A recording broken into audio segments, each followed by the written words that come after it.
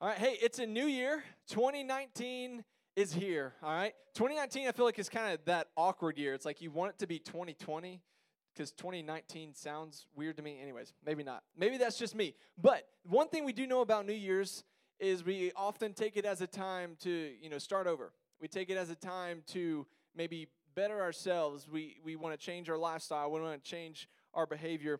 Some people make resolutions. Did anyone here make a resolution for 2019?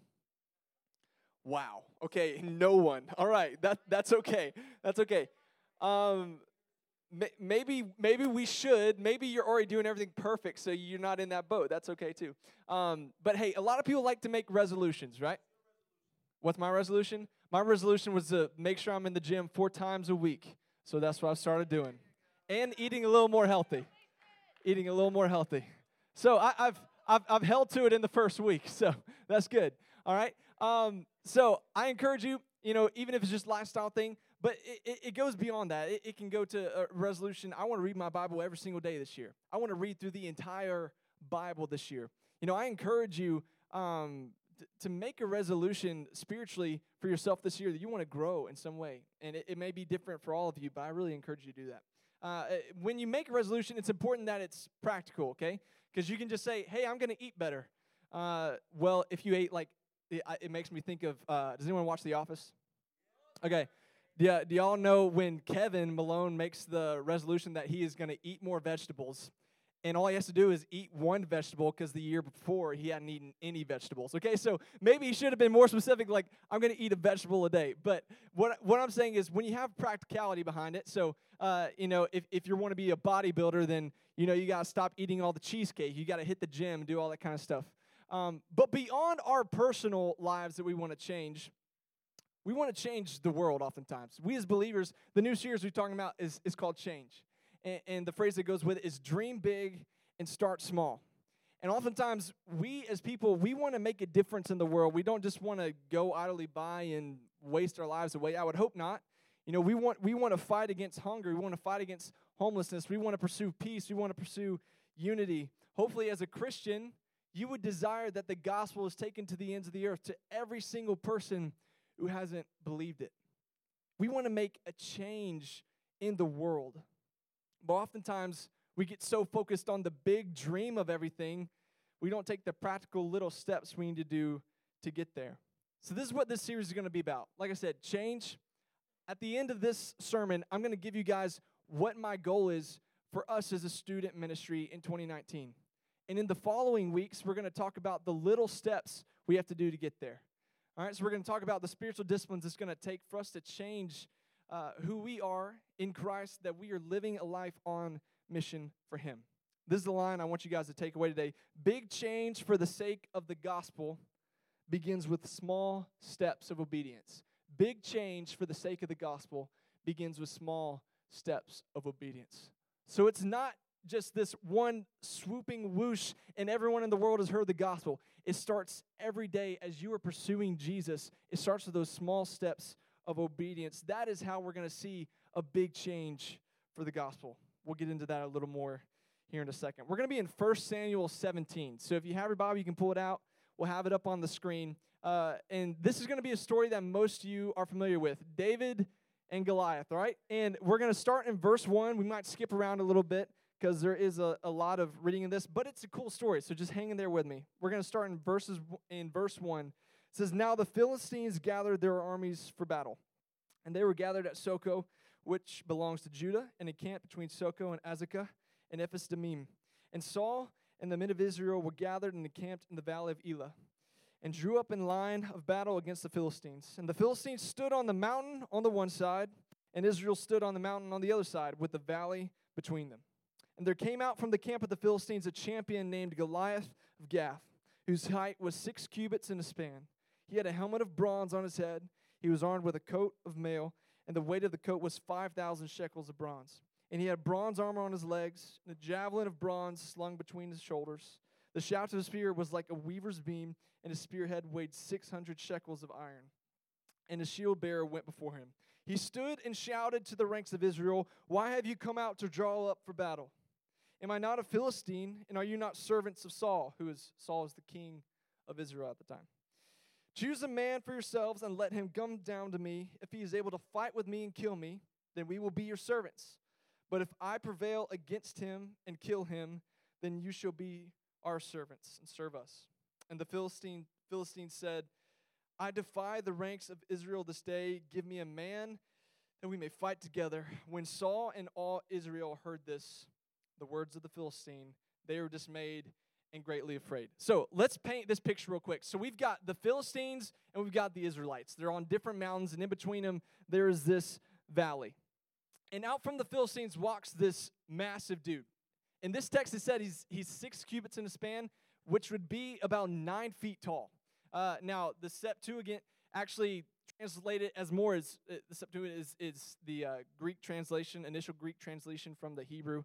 And it says it was 4 cubits, but that's still about 7 feet tall. So we know that he was a massive dude. Whether it's 7 or 9 feet tall, whatever it is, we know that this dude is big. And obviously, this is what he trains for. He walks out, he walks up to an entire arm, and he says, "Come on, who's going to fight me?" He's just antagonizing them. He's like, "Who's it going to be? Come on, come fight me. We don't need to fight our army versus your army. We just need to go mano-y-mano, 1v1. All right, that's what he's saying. Let's have a boxing match, except with a spear and a sword, and one of us is going to die, okay? And it will determine the outcome of a war. So there's a lot hanging on this, and here comes this massive dude just strutting out, and you know he was just probably, like, ripped, all right? This guy was probably huge. He had this massive spear on him. It said it weighed, the head of the spear weighed, like, 15 pounds is what it translates to. So we're talking about a massive dude. This guy is strong. And he walks out, and he's challenging the Israelites, and what do? They're like, "Oh, my gosh, I am not fighting that guy," right? It would probably take 10 of us to even stand a chance against that guy. And it says they were greatly afraid. Has anyone ever here been greatly afraid of anything? Like spiders or the dark? Or everyone here is the bravest people I know. Let me tell you a story about when I was greatly afraid, okay? Usually I would consider myself a person that doesn't get scared easily, but I'll admit there's been a few times in my life where I've screamed like a little girl, okay? And this is one of those times. So I was in high school up in Virginia, and me and a few of my buddies decided that we were going to go down this haunted road, okay? So I hop in a car with my buddy. His name is Jeremy. He's driving. I'm in the passenger seat. And we have another friend, Daniel, sitting in the back.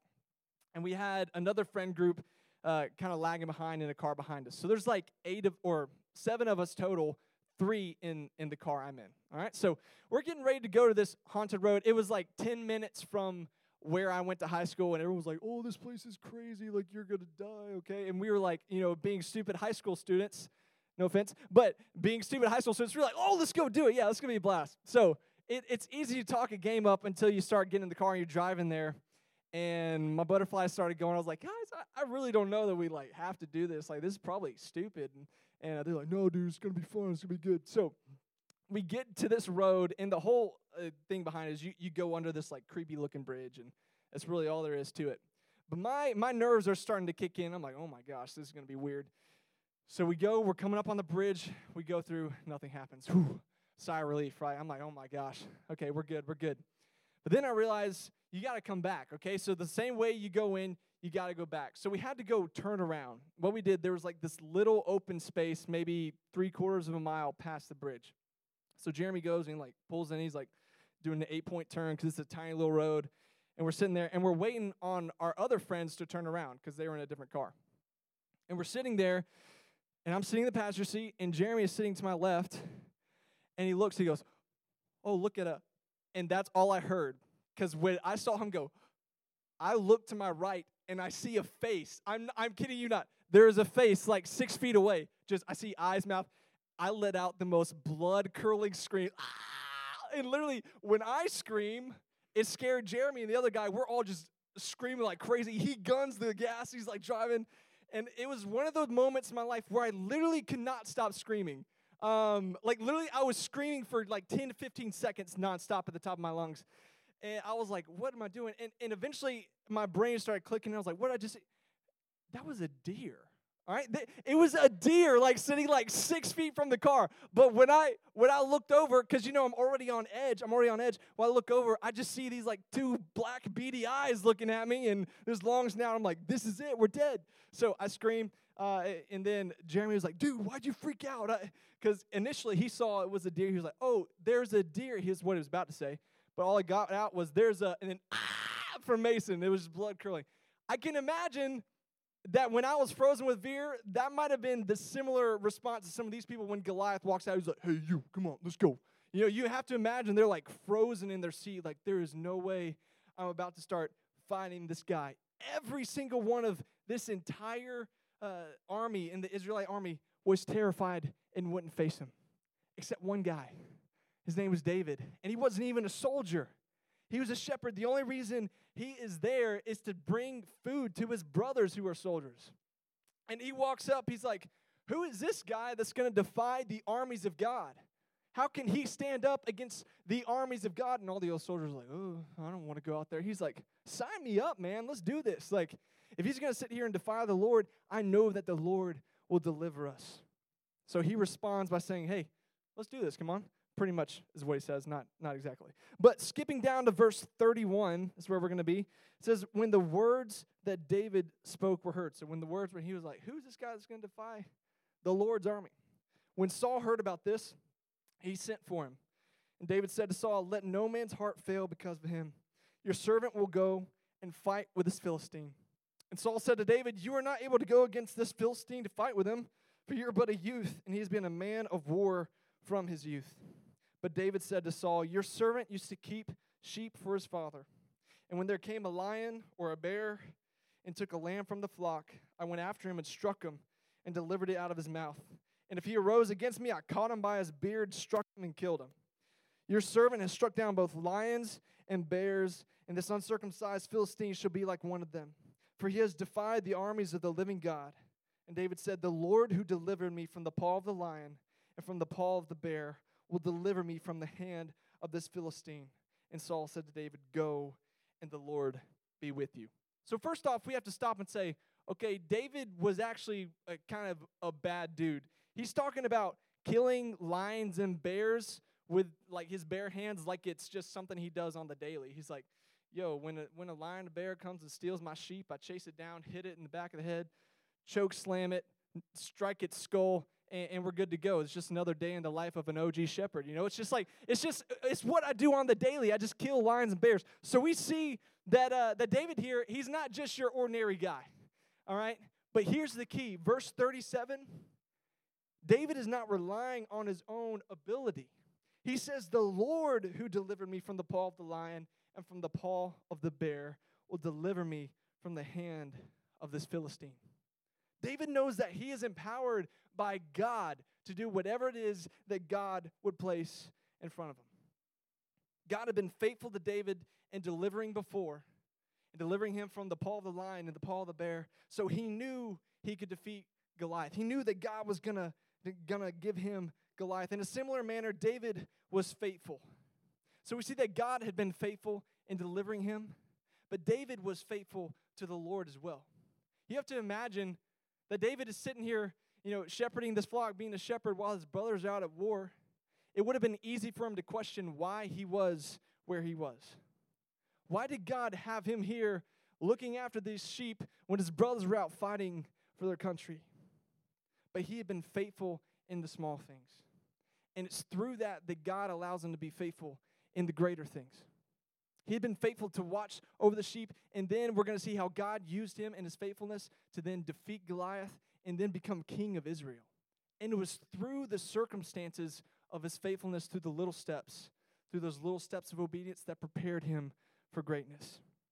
Moving on to verse 46, it says, this is David now speaking to Goliath. He has walked out. He's about to fight Goliath. He says, this day the Lord will deliver you into my hand, and I will strike you down and cut off your head. And I will give the dead bodies of the host of the Philistines this day to the birds of the air and to the wild beasts of the earth, that all the earth may know that there is a God in Israel, and that all this assembly may know that the Lord saves, not with the sword and spear, for the battle is the Lord's, and he will give you into our hand. When the Philistine arose and came and drew near to meet David, David ran quickly towards the battle line to meet the Philistine. David put his hand in his bag, took out a stone, and slung it and struck the Philistine on his forehead. The stone sank into his forehead, and he fell on his face to the ground. So David prevailed over the Philistine with a sling and with a stone, and struck the Philistine and killed him. There was no sword in the hand of David, so that David ran and stood over the Philistine, took his sword and drew it out of its sheath, and killed him and cut off his head. When the Philistines saw that their champion was dead, they fled.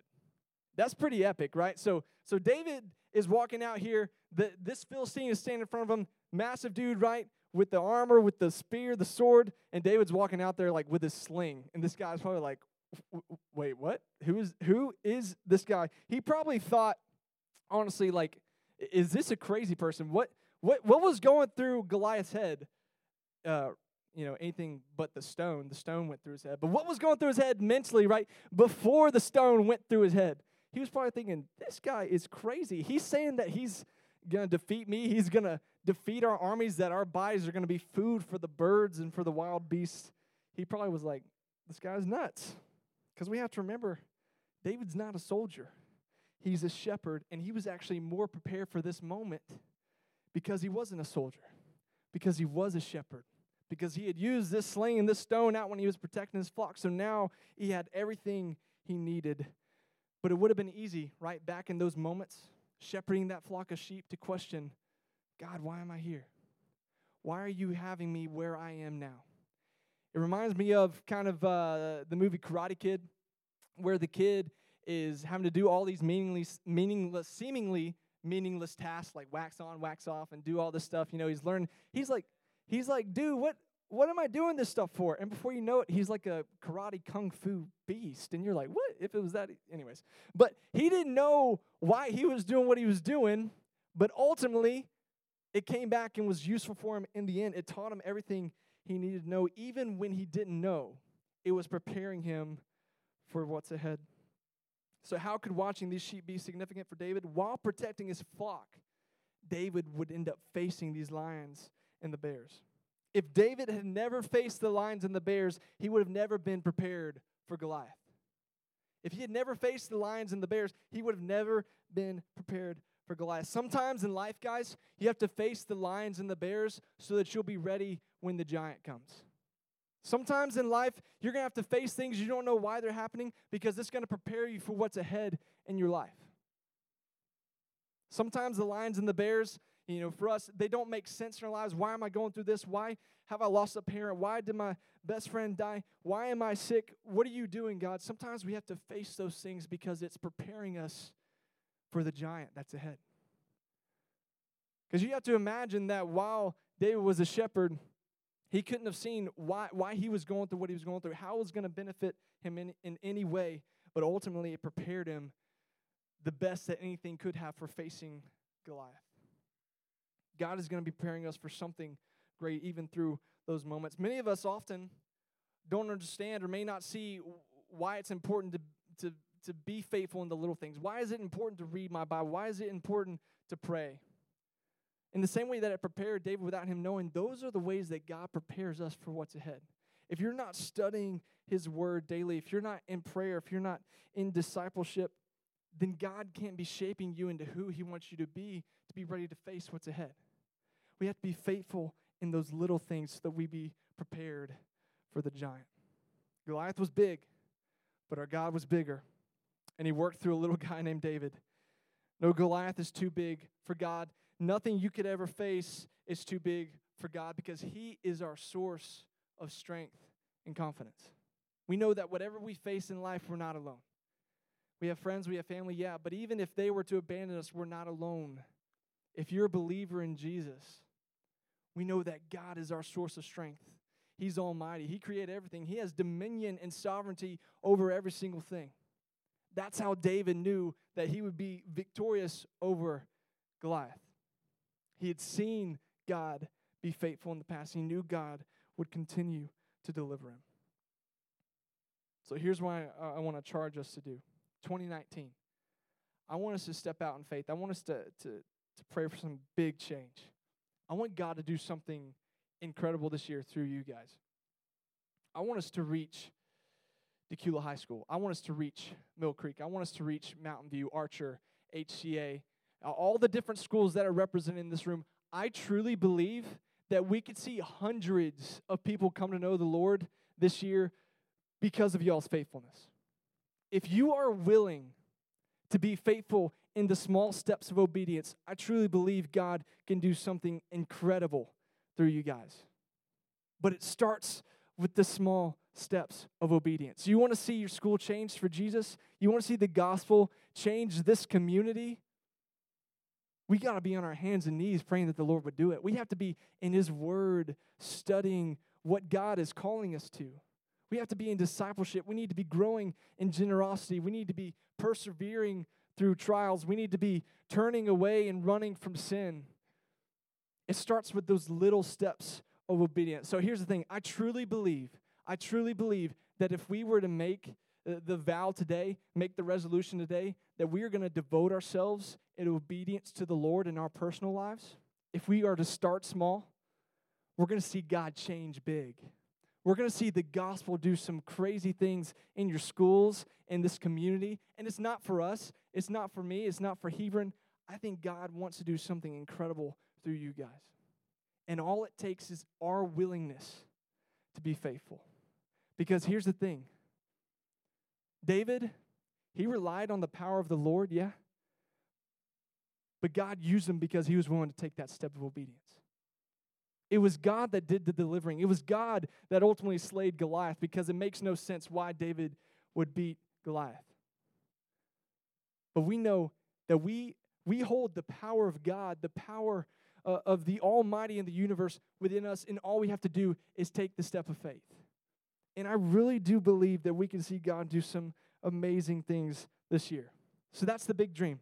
I want us to be in our schools. I want us to be in our community, wherever you are, reaching people with the gospel of Jesus. In order to do that, it starts with what we do, the little things. And that's what we're going to be talking about in the next few weeks. What are those little things that are going to move us towards that? I wanted to take this first Wednesday night of our year to kind of display that, charge you guys with that we are going to be on mission this year.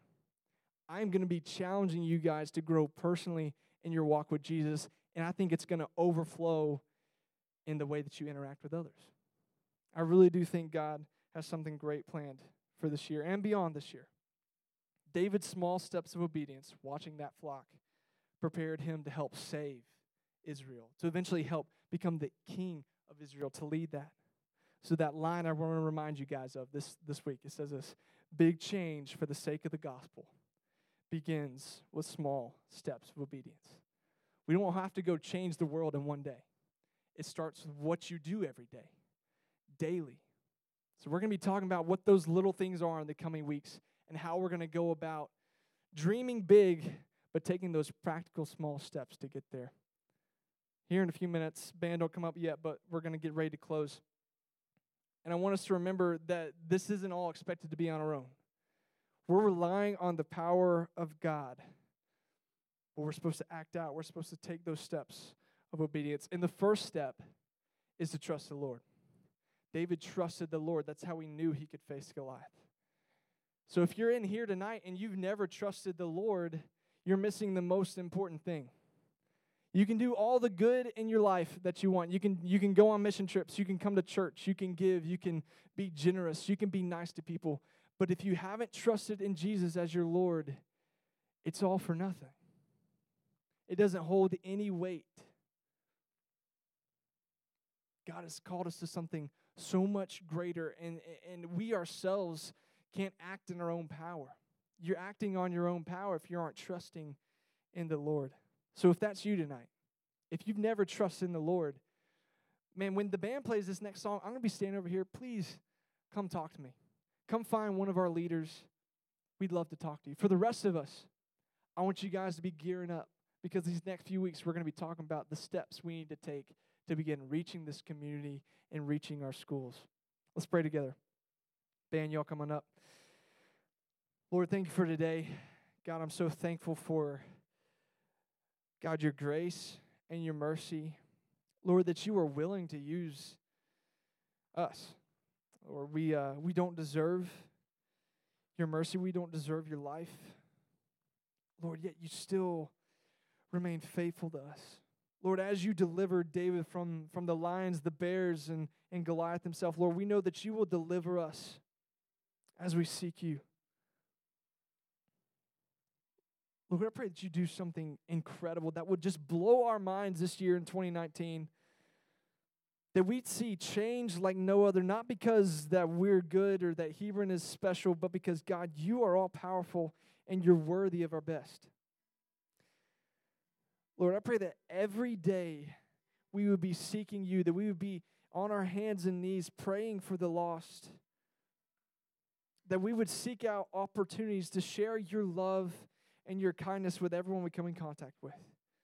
God, I pray that we would go deeper in your word. We wouldn't be satisfied with just surface level, but God, we would go deeper into studying your scripture and growing in our walks with you.